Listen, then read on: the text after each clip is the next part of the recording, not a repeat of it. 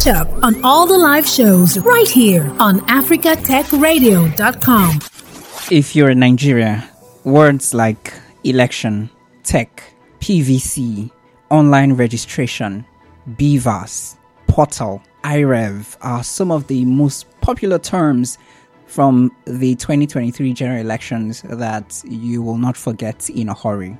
The use of technology in Nigeria's electoral system did not start today or in the build up to the 2023 general elections. Tech, they say, has always had a place in the elections. Some examples would be the use of the direct data capture method for voter registration in 2007, which aimed to eliminate double registration, double voting, and other electoral malpractices. And, well, it was judged partly successful. Another case would be the use of automated fingerprint identification system in 2011 with the aim of introducing a digital register and erasing double registration. In 2015, the PVC, Permanent Voters Card, and Smart Card Reader technology, if you were there at that time, you'd remember this.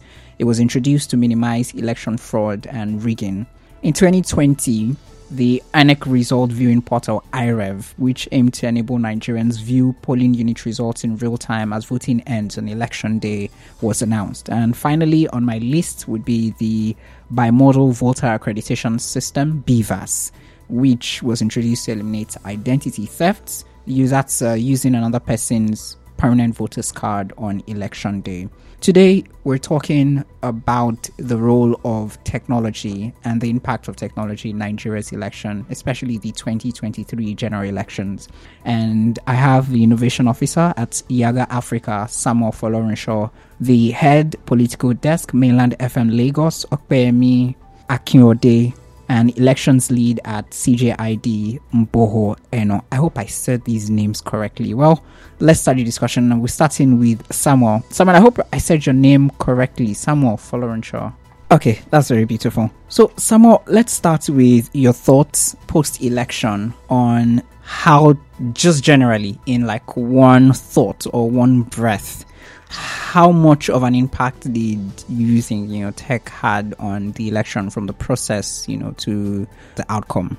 Okay, good morning, Nigerians. Yeah, so generally, technology played a very huge role in the just concluded general elections in the country. And while I would say technology played a rude role, because I won't be looking at it from just the election day process alone, I will be looking at it from the pre-election voter registration, how Nigerians engage with using technology in voter education, that process, mainly the use of social media. So technology played a very huge role, and I will rate that technology, use of technology, about 80% in these elections. Okay. Opeyemi, would you do as much as 80%? And I hope that's the right pronunciation of your name. Please help us say your name correctly. Okay, yeah, you pronounced it well. My name is Opeyemi Akindoye, actually, so you got it very well. Okay. So would you still say that, 80% tech's involvement in this election, the 2023 election, looking at, in hindsight, from when we started with voter education and registration up until voting and collation and result announcement? I think Samuel was just being generous with his mark. If he happens to be my lecturer, I'll be passing very well in his class. For real, I think 80% is, it depends on where you're looking at it from. I was privileged to be a part of the whole electoral process, the sensitization for the continuous voters registration, the sensitization for collection of PVC, the sensitization for voters education from INEC, from NGOs, the media. So it's something I really had a first-hand information about. And if you look at it, especially with the weight of expectations that we had on INEC, I think we could have done way better than we did. So for me, I think, the cases are still at the tribunal, so it depends on what comes out of it. My rating could even drop further once these cases start coming up. For now, I think the 50% is just fine. Okay, that's fine. Mboho, how much of an impact or how much of an effect do you think, tech had on, the process, the outcome, and what would you rate, that process and outcome? Good morning, everyone. Good morning, Nigerians and listeners outside Nigeria. I won't rate the involvement of tech like Opeyemi and Samuel have done. I would just probably say generally tech played a critical role in this election. One, we've mentioned it from the point of voters registration to the point of PVC collection to actual elections itself. And interestingly, most of the cases in courts right now is still bothered around technology. So played a very central and critical role. That's all I would say. And the effect is what we're still feeling even up to today. So if we did a lot in the area of voter education and the numbers were they increased when it came to registration, the numbers we saw and collection of PVCs. When we look at the numbers from the election, knowing that we still had some form of voter apathy or low voter turnout on the day of election, what do you think we need to do better in terms of voter education? Staying with Mboho here. I think we just continue to deploy technology, more sensitization, more grassroots sensitive platforms, not to elitist technology, because we have more voters at the grassroots who may not be so technologically savvy. So we might need to come up with technologies that can do with people can relate with kind of using simple text messaging, because some of the people at the grassroots level do not get to use the kind of Android phones that people in the cities use. It might just be a very small phone that can easily make and receive calls. We might need to deploy technologies like that, technologies that can use, like there was a time, I don't know, I stopped it on my own phone, but I know there were these times you would just sit and you get a call from Airtel or any of these mobile telecoms provider talking to you about the services that offer and all of that. We might want to consider such kinds of messaging for the grassroots mobilization. So basically, we just need to, continue to deploy technology, but we need to be sensitive so that we carry each and every segment of the nation, of the voters along. Okay, now, Opeyemi, do you think that the rave we had on social media, do you think that this rave, is just like a Twitter thing, and in real life, in reality, that level of voter education, doesn't exist? To start with, I really appreciate one particular opinion that Mboho actually came up with, and that's the fact that we need to find a way to reduce the level of sophistication in tech-related campaign engagement. What that means is that we need to know that every single voter are not at the same wavelength in terms of access to information, in terms of their ability to understand how tech works. I mean, I covered the entire Lagos during the presidential and the gubernatorial election, and there were places in Lagos, as much as we expect, Lagos is a mega city, is a cosmopolitan city. There were areas in Lagos where people were still taught how to put their fingerprint on the BVAS. In Lagos here, elderly people didn't have an idea of how those things work. Places like Igbogbo in Ikorodu, for instance, places like Ayobo, like the inner side of those areas, it's still in this same Lagos. So I totally agree with what he said. We need to, as much as we want to have a tech-driven election process where we can bring some level of sanity into our electoral processes, I think we need to know that 65% of the voters that we have in this country are people outside of the regular catchment areas where you think, there's internet, Twitter can reach out to them, Facebook posts can reach out to them, and all of that. So we need to do that.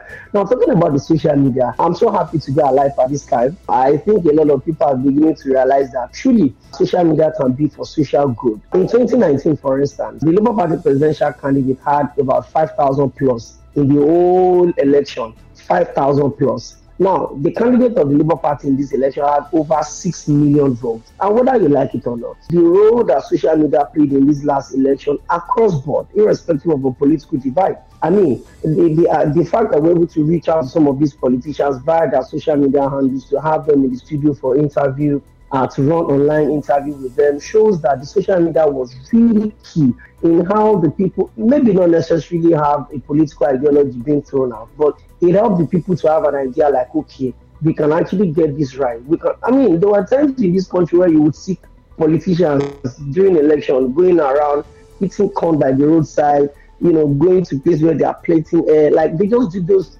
ridiculous things. But it looks like the fact that they know that they will most likely be exposed on social media and they will be dragged, in quotes, meant that there were less of those shenanigans in this last election. So the social media really played a vital role. Yes, information dissemination, we could do more. In quotes again, fake news, we can do more. Because I remember one incident that happened on the day of the governorship election. I covered the polling unit of the president-elect, the APC candidates, and I was there when he arrived in the company of his wife and his daughter. And when they cast their ballots, of course, pictures were everywhere, news, it was trending, and people were bringing up the fact that those pictures were snapped on the 22nd of February 2022 or thereabout, and people were really, really sure that those pictures were fake. And I was like, guys, this was the polling unit beside ShopRite at Alausa. I covered this, look at videos, look at pictures, and people were still saying, no, it's a fake one. He didn't vote, he didn't do that. So what I'm trying to say is that the social media played a very big role in terms of information dissemination. Let me not lie to you. I know a lot of people that got phones because they want to be on Twitter, they want to follow election conversations. So it played a big role. But yet again, we can still do more. Okay, thank you. And Samuel, Opeyemi thinks we can do more. Mboho thinks we can do more. When we look at, the numbers, registration, and the numbers that went out to actually collect their PVCs, what do you think we can do in this area? Maybe using less sophisticated technology to reach out to more people. Do you think the way we handled it for this election worked? What do you think can be improved? What we looked at internally at YIAGA Africa was to look at, one, how do we reach the inner cities, the people that could not access technology, that could not access internet. So one of the things we did was to build a low-tech service, where you can basically send the name of your ward and the name of your local government. Then we will send you back the collection address for PVCs. And I think the commission and the other stakeholders in this election, in our electoral process, should encourage and embrace this kind of technology, because it's not everybody that is reachable, as Mboho rightly said, by WhatsApp or by Twitter. So we have to look at the low-tech opportunities, low-tech areas, like the use of USSD, use of SMS-based services to reach the inner cities. And if we look at the turnout of this election against the total number of people that registered, I think there's also another factor at play here, which means now we are now beginning to see the true truth of our voter register. Doing bad, we are now seeing a true value of accredited voters, and that is why I was really, really, really not happy with the Electoral Commission when they did not push the total number of accredited voters on IReV on election day. So because we are beginning to see the true picture and the state of our voter register. So by the use of technology in voter education, I think we need to embrace more low tech, because when, for instance, in YIAGA Africa, we developed the My Election Body chatbot, where you can chat with this My Election Body on WhatsApp, and you get instant responses to questions, electoral questions, and also the list of people running for elections and so on. So you can still check it out. The My Election Body chatbot is still live. So people need to embrace more low-tech initiative to reach the people that needs to be reached. Okay, now something I noticed personally. Thank you, Samuel. Just still with you, Samuel. Something I noticed personally during the CVR drive, that continuous voter registration drive, was the issue of double registration. In my head, I'm thinking, is it not possible for someone who wants to register again to not be registered, instead of registering and then, the issue of double registration, comes up? What do you think about this? Okay, so around the issue of double registration, the Electoral Commission look at it in a certain way. One, prior to the introduction of BVAS, there is something they use, which is the smart card reader, which is the fingerprint technology they were basically used on. So there were a lot of records on the Commission's register database that are invalid because a lot of people usually have issues with their thumbprints not being captured. So that's why they left the registration open. So instead of confusing Nigerians, they allow everybody to register so they can practically update some of the records and also renew some of these people's records. So prior to that, then we start seeing a lot of people trying to take advantage of the system, people trying to register multiple times. And technology really played a big role in helping them fish out this huge number. Over 2.7 million double registrations they were able to detect in that exercise. Okay, Mboho, what do you think about this? Do you think we should be talking about double registration as an issue for voters? Or do you think that maybe we can just have an automated system where nobody even gets to the point where, they would even have double registration? Thank you, Anthony. I mean, just as Samuel was saying, I think that decision lies with INEC. But I think one other thing that we did with that double registration, with the registration of voters during the last enrollment exercise, was that the biodatas of people were updated, and that goes up to the point of helping the Commission stay up to date with its voters register. But I also want to add that I think we should be moving towards a consolidation of the point in this country where we consolidate all the data collected at various ministries, departments, and agencies. For instance, right now, you want to get your driver's license, you need to go through the data capturing process. You get to the bank, you want to update your BVN, you have to go through the data capturing process. The national identity, you have your capture data there as well. So I think we need to move to the point where, as a country, we begin to consolidate all the databases that the country has. And then we can have a much more simplified registration process so that as citizens are hitting 18 years, it automatically update the dashboard that we have. And we also need to get to a point where we take the registration seriously. Right now, I don't think there is a registry where people get to register for people that are dead or something. We have, out of the 93 million registered voters, I'm almost very sure that we have some people who are no more alive in that register. So we could continue to push throughout the figures, 93 million, and then we look at just 27 million came out to vote. But that's not the reality. What's the reality? The reality on ground is that we have people who are no longer alive or who have at some point maybe changed citizenship or something. We need to be able to clean up the register. And for us to be able to do proper cleaning of the register, we need to have whether a commission or whatever it is that ensures that there is proper data capturing at the point of birth and at the point of death, so that our national data can be in a proper shape. And when we throw out a figure, we know that actually in reality, this is what we have. Until we get to that point, I think just consolidation across board is what we should be looking at. Yeah, I agree. And I also think that we should also be putting into consideration those who are moving out of Nigeria, and the number keeps increasing. Thank you. Now, Mboho, still with you. The cost of elections in Nigeria has been on the front burner for years, and it keeps getting much more expensive and expensive every year.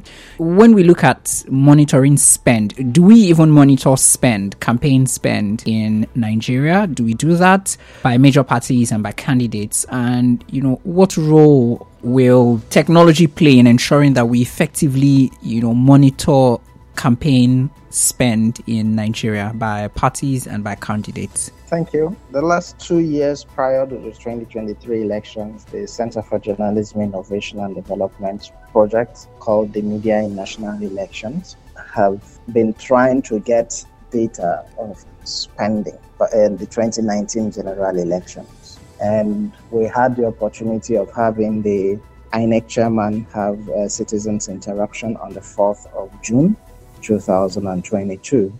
At that meeting, I remember I asked the INEC chairman, by law, all political parties should have submitted, using the 2010 Electoral Act, should have submitted all their audited accounts for elections, campaigns, financing, and all of that 6 months after the election. And as at the time we were having this conversation, it was already about 3 years after the election. And I asked the INEC chairman, as what data does the regulatory agency of political parties have on spending of political parties and spending of candidates? Interestingly, no audited accounts of political parties had been done as at that time since 2018. And we're preparing to enter another election cycle. And don't forget that earlier in the year, the 2022 Electoral Act had increased spending for campaigns and political parties and all of that. So if we do not even have an idea of how much was spent in the immediate past, we are not even asking for data. Interestingly, let me also shock you all. We had done an FOI request to INEC requesting for data of political party spending for 2011, 2015, and 2019 elections. As I speak to you now, we have not gotten a feedback. What I got in form of a feedback was that a director called me and said, it cannot assure us that we will get any 2015, any 2011 data, because the INEC chairman now was not the INEC chairman then. And while we were on that call, I asked him, are you saying that INEC does not have records? I now asked a follow-up question. I was like, are you saying that when Professor Jega was leaving, he went away with the data? And I didn't get a feedback. So until we get to the point of the regulatory agency, in this case being INEC, living up to its expectation, it will be difficult to monitor campaign spending. Don't forget that these political parties also are very secretive, and they will do anything to make sure that you don't have access to their own spending and all of that. But these are supposed to be public information that are available on their portal, but we don't have them. It's the same that should be for INEC. Their audited accounts should be available to citizens on the INEC platform. But because there is no proactive disclosure, it makes the deployment of FOI inevitable. And in the deployment of FOI, they can decide either to comply or not to comply. And the question is, how many CSOs have the resources to the FOI Act says after a reminder of 7 days you can sue them? How many CSOs have the resources to sue a government organization or institution? So we need tech, yes, to begin to be able to, as political parties are spending, they're updating. But then we also need to introduce punitive measures so that if you fail to meet up with uploading XYZ at this point in time, the sanctions are into full effect. Right now, even the regulatory agency is not wielding that power. So we cannot have an actual picture of what the spending on elections is at the moment. I doubt if INEC, as I'm talking to you now, have gotten an audited, they've been able to audit political parties for 2019 elections. And if we have not been able to trace our steps we don't have a past to compare this year, it will be difficult to make regulations and rules that will favor Nigerians in the near future. Thank you very much for that. Now, Opeyemi, you mentioned something very interesting, which is misinformation. How much greater misinformation did we have leading into the 2023 general elections? How much of it did you notice?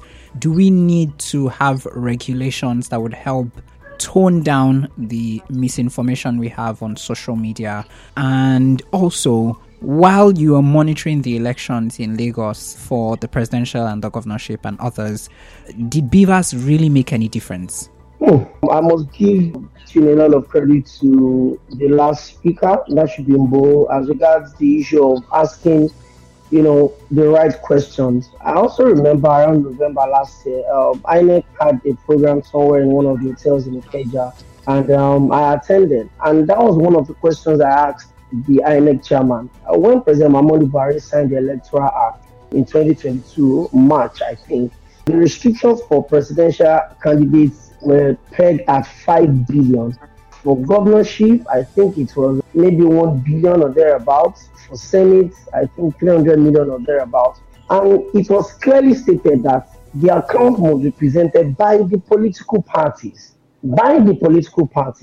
But the question is this: how do I hold the political party to account when the candidates are the ones financing the political parties? How would the party chairman even ask the candidates where they got the source of their monies from? In 2016, I've actually been following the US elections for a while, and specifically in 2016, when former President Donald Trump ran against former First Lady, that's Hillary Clinton. I remember there was something that was released then as regards how much donations came in, and I was going through it, and I saw the LGBTQ society, I saw the National Gun Regulatory Agency, and I saw the way everybody, they were able to account for how much every single person, individual, organization, even religious organization, how much everyone contributed. It was well documented. But look at what we have in Nigeria. Nobody cares about how much is being spent, and people often forget. Election does not start on the day the voting starts. Elections start from the point where you've gone to indicate your interest to contest for any political party or political office. It continues where you pick up your nomination form. It continues from where you go for consultations, you are visiting, you are going for the presidency, you are covering all of the 36 states and the FCT. For the governorship, you are visiting the local government and the wards in your states. If it's for the Senate, you are covering all of the constituencies that your senatorial district covers. So it's a big process, and all of this process involves money. You visit the religious leaders, you drop something where you are going. You visit the traditional rulers, you drop something where you are going. You visit every opinion leader, the youth leader, the market women, every interest group. You drop something where you are going. All of these monies are supposed to be accounted for. Now, we'll move away from there. On the day of the primaries, unfortunately, I think Nigeria has one of the most complicated democratic systems in the world, where we have a selected few that are called the delegates, make decisions for which about 100 million people would eventually go and vote for. That's really contradicting. It's almost like the electoral system in the US, where you can win the public vote for as much as 4-5 million. If you don't win the electoral college, you don't get declared, just like we saw in Donald Trump and Hillary Clinton. So it's really confusing to me that why would some people, delegates, tailored list, doctored list by party chairman, party hierarchy, they will go into a room after there are rumors of money being exchanged. I was at the APC primaries, and I can tell you for a fact, this could be on record, I can tell you for a fact that immediately you got to that Eagle Square, the venue of the convention, you could literally smell money. And I'm sure you guys understand what I'm saying. So that's another process. So we need to sit ourselves down and ask if you're really serious about the democracy we're practicing in this country. It's unfortunate because you and I know that until we continue to deal with what we have, you can literally predict where the election is going to. I was privileged to interview a lot of presidential candidates in the last election, but you and I know that the conversation centered around Atiku Abubakar of the PDP, Peter Obi of the Labour Party, Rabi Musa Kwankwaso of the New Nigeria People's Party, Akintoye Tinubu of the ruling APC. Maybe in between, there's Adebayo of SDP, Showore of AAC, just a couple of people. You and I know that despite the fact that we had about 18 political parties, just 4 people were at the front runner of this election campaign, and the conversation centered around them. So we need to open the conversation more. Okay, now let's talk to the issue of the BVAS. I can tell you one thing today, Anthony. The BVAS worked. I can tell you again, the BVAS worked. For the last time, the BVAS worked. Now, there were times in this country where dead people would be recorded to have voted in election in this country. There were places that I covered in the last election. I didn't just cover Lagos. My station was, we were able to build enough contact to have contact in almost all of the 36 states that were giving us instant feedback as the things were going on. Now, there were places in this that we covered where the voter register had about 750. And by the time the result was being announced, only 94 people got read by the BVAS. That means only 94 people voted. Before now, whether you come for BVAS or you don't come for BVAS, Whoever is in that zone get all of the 700 votes. In fact, at the polling unit of the president-elect, I think the voter register there was about 718 at Alausa. By the time the result was being announced, less than 100 people got votes in that. No, less than 100 people came out to vote in that place. The reason is that it is not the residential area, it's the secretariat. So a lot of people voted, a lot of people registered in that place, but they couldn't come to that place to vote. So ordinarily, before now, in 2003, 2007, 2011, all the 718 registers on that vote have gone to the owner of that zone. I'm sure you guys understand what I'm saying. So if I say the BVAS worked, I think he did.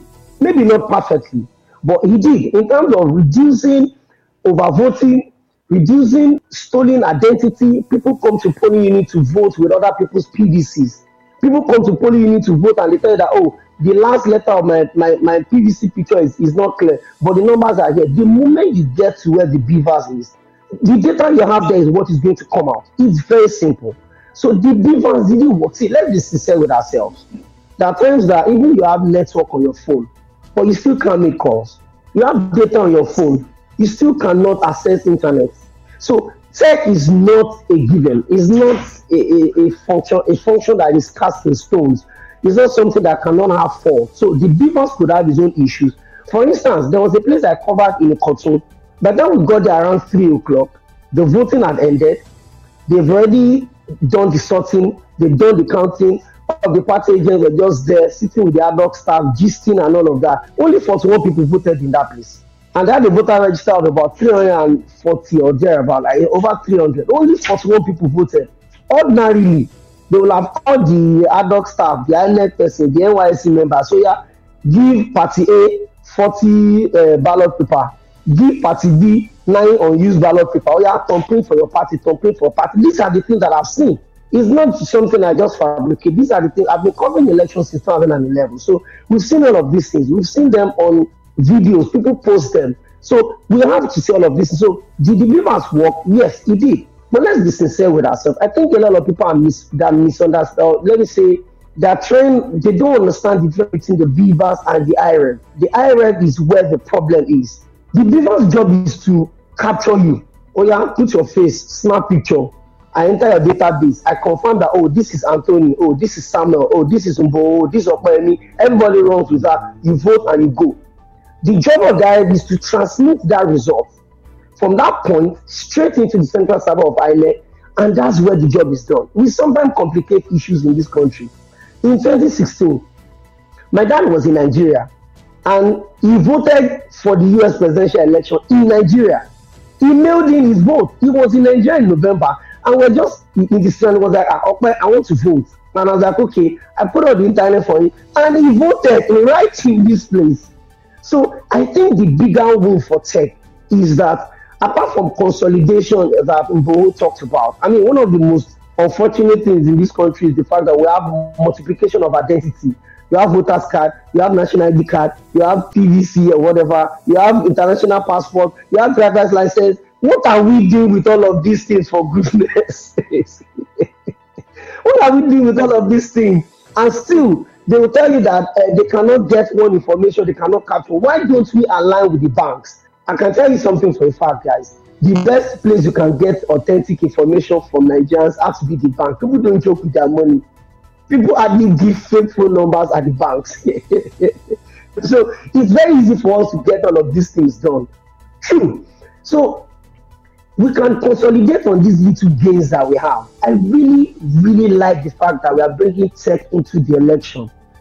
Tech is not safe, absolutely. I mean, people will probably want to hack all of these things, alter the figures, hijack the process and all of that. But we can continue to develop, we can continue to build, we can continue to make progress so that we don't take one step forward and 20 steps backward. The BVAS did his job in this election. Was it perfect? No. Did he do the job? Yes. That's just the thing, Sir Anthony. Okay, thank you. Now, Samuel, BVAS, IReV, do we need more tech intervention in collation, verification, and maybe result announcement? Or do we just need more people who we can trust in that process? Yeah, good question, Anthony. And I will take it right from where Opeyemi stopped. Yes, we definitely do not need more technology to be introduced. We just need to improve on the ones we have. And when Opeyemi said BVAS worked, yes, BVAS truly worked. Where we had issues and hiccups with was the IReV. For instance, for instance, an election on the day of the presidential election on the 25th of February, I was stunned because there were live updates being carried out by the commission tech team on IReV, changes being made, and it just goes against every practice of using a technology in a live deployment. It goes against every practice because you can't be making changes or making changes on a technology that is being used for an election, as important as an election is in this country. So we necessarily do not need to introduce new technologies. Yes, maybe there should be more technologies around PVC collections, reaching out to voters, registered voters to come get their PVCs, because that's one of the places where INEC dropped the ball in the use of technologies. So because why can you say you're unable to contact people that are registered for their voters card and they gave you their phone numbers? So that's one of the places where we can improve on, or maybe we need to introduce a form of information management system that can immediately reach the registered voters and to inform them that their voters card is ready for collection. And even in the long run, let's talk about voters card. Voters card is something that will be a thing of the past going forward, because if you look at how the BVAS operates, the BVAS does not have any business interacting with the voters card. So you just need to, as a voter, know the last 6 digits of your VIN and present yourself for accreditation. So in the long run, I'm sure civil society organizations are going to take this up and advocate for the total eradication of the voters card. So to your question again, we need to just improve on the technologies that are currently available. The IReV was a great improvement from what we saw in the presidential election on the day of the governorship elections across the country. We saw it works more faster, more efficiently. So the commission needs to be more transparent in their dealings on the IReV, because a lot of unanswered questions are still there as to what happened to the IReV on the presidential election. Okay. Now, Mboho, this is us reviewing ourselves, civil society, media organizations, NGOs, and, all of those within that space. Did we do enough in using tech tools to watch the vote or to monitor the process? And what areas can we improve upon? Thank you, Anthony. I think media actually deployed a lot of technology during the entire process. Same with CSO. You get to see, especially, let me just draw our attention to this. Post the 25th election, post the presidential election, you saw a lot of civil society going to town, trying to come up with portals, uploading portals, so that we can also help INEC, to hold INEC accountable to citizens. This is like the best innovation that can happen to any country, when your civil society is active and alive to its responsibilities. We noticed a gap, and within a period of 2-3 weeks, there were alternative provisions.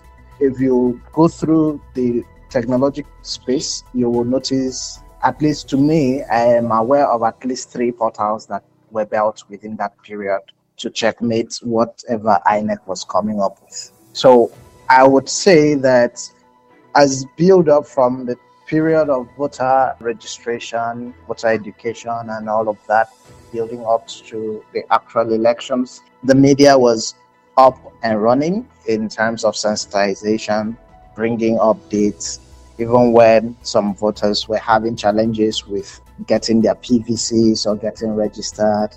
The media was alive to its responsibility.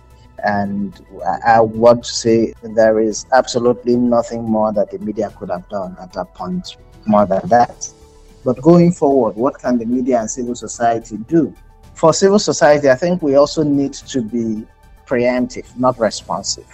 assuming that there was a platform before the February 25th, 2023 elections that was also encouraging citizens to upload results from PU level.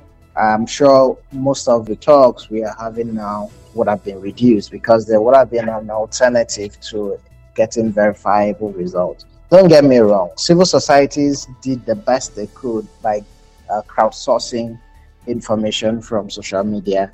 For instance, the CJID, right from 2015, we've been using the hashtag Snap and Send to ask citizens to send results from their polling units so that we can access and kind of also curate results that are being shared on social media.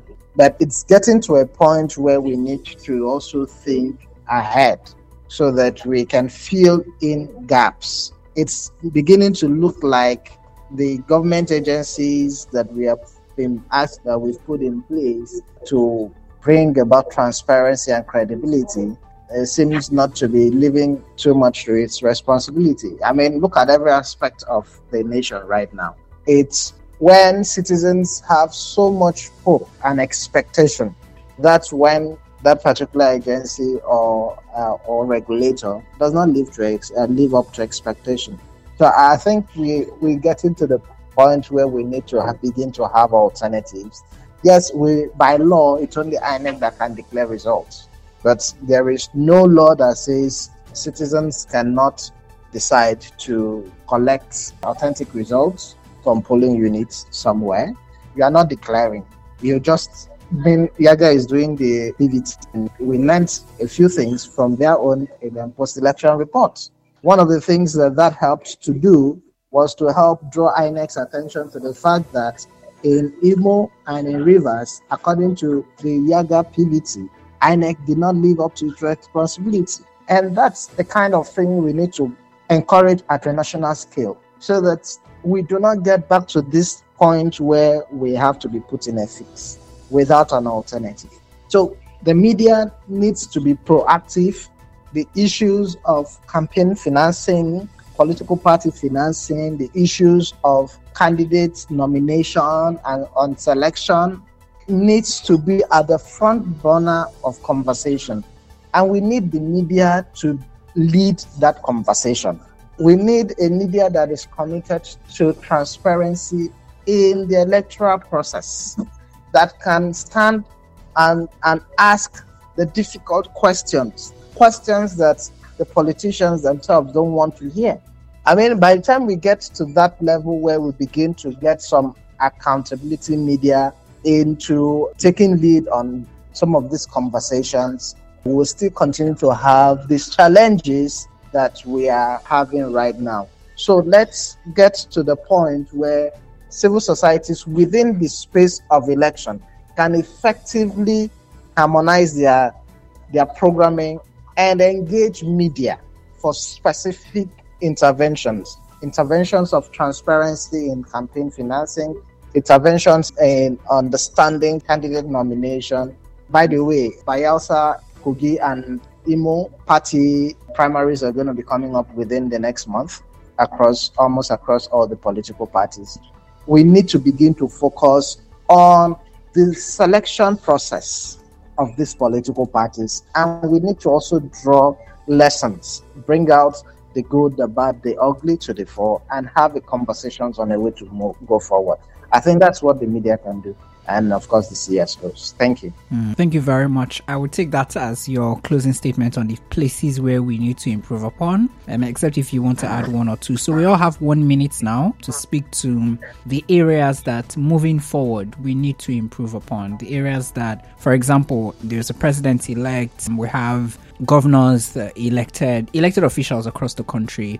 What's the next step in holding them accountable through the tech tools that show that these things that we've talked about can be done and we can replicate them on a national scale? Mboho, do you want to make any other comments, or should we just go to Samuel and Opeyemi? Okay, thank you. I think on a final note, I think we need to begin to attach punishments to and actually be seen to be dispensing sanctions to people or political parties have supporters that have erred.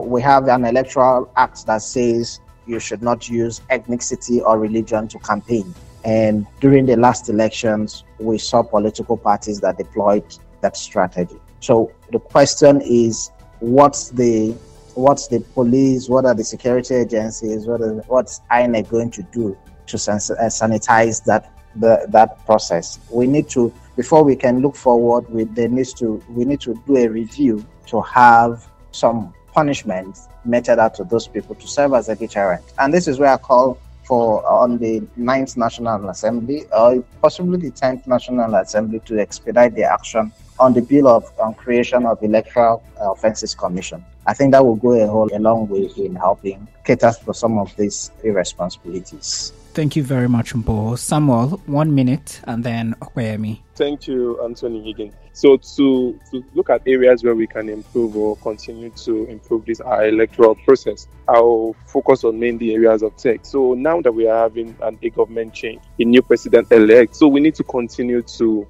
hold all these elected officials accountable. One of the major things we need to start looking at is develop tech tools where they can track these people's contribution on the floor of the house, like track the bills they are introducing to the house, track the contributions they are making, so that citizens can know what their representatives are doing for them. So this helps promote transparency. It also helps promote engagement of citizens, because if you see a bill introduced by your lawmaker to the house, you could easily engage. You could easily go to your lawmaker and say, no, this bill is not in our interest. This bill you are supporting is not what we that voted for you want. So we need to continue to track these elected officials' activities going forward, so that we can continue to hold them accountable. At least one of the positives from the just completed election is that the politicians now know that people are becoming more aware. People are now not voting along party lines anymore. People are now voting along candidacy, they are now interested in the people they are voting for. That's why we can see in the presidential election, a lot of states went in a certain direction, and the presidential and the governorship election is not the same for those states that have gone the way they went in the presidential election. So it's interesting to see how we can continue to introduce technological to help citizens engage with their legislators and the people they've elected into office. Thank you. Okay, I look forward to that too. Opeyemi, closing words. Well, I think I would want to come in from this point. And one thing a lot of people often fail to realize is that when we share information, when we exchange ideas, it helps the job to get really easier.